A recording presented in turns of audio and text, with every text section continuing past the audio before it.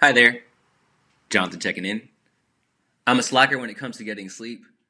I consider chocolate in moderate amounts to be therapeutic, and I consider having an actual work life balance to be a pipe dream. I am millennial. Someone once cryptically stated that dreams are road signs along the nighttime highway of sleep. I've always wondered, do dreams reflect our reality? Do they really have a connection to our inner being? Are they spiritual? Are they magical? I had a strange dream last night that was so memorable and yet so dry. I'm a drummer, and for some odd reason, I was hanging out in a practice room. I was pumped, ready to jam, but there was a problem. I couldn't find that one pair of drumsticks that I really wanted to use.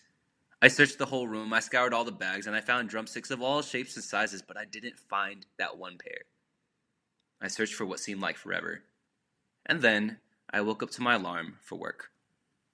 I was so determined to find those drumsticks that I was visibly disappointed after the dream, despite being awake. It made me wonder, why did I have that dream? What am I searching for? Have you ever had a strange dream? Hope to hear from you soon.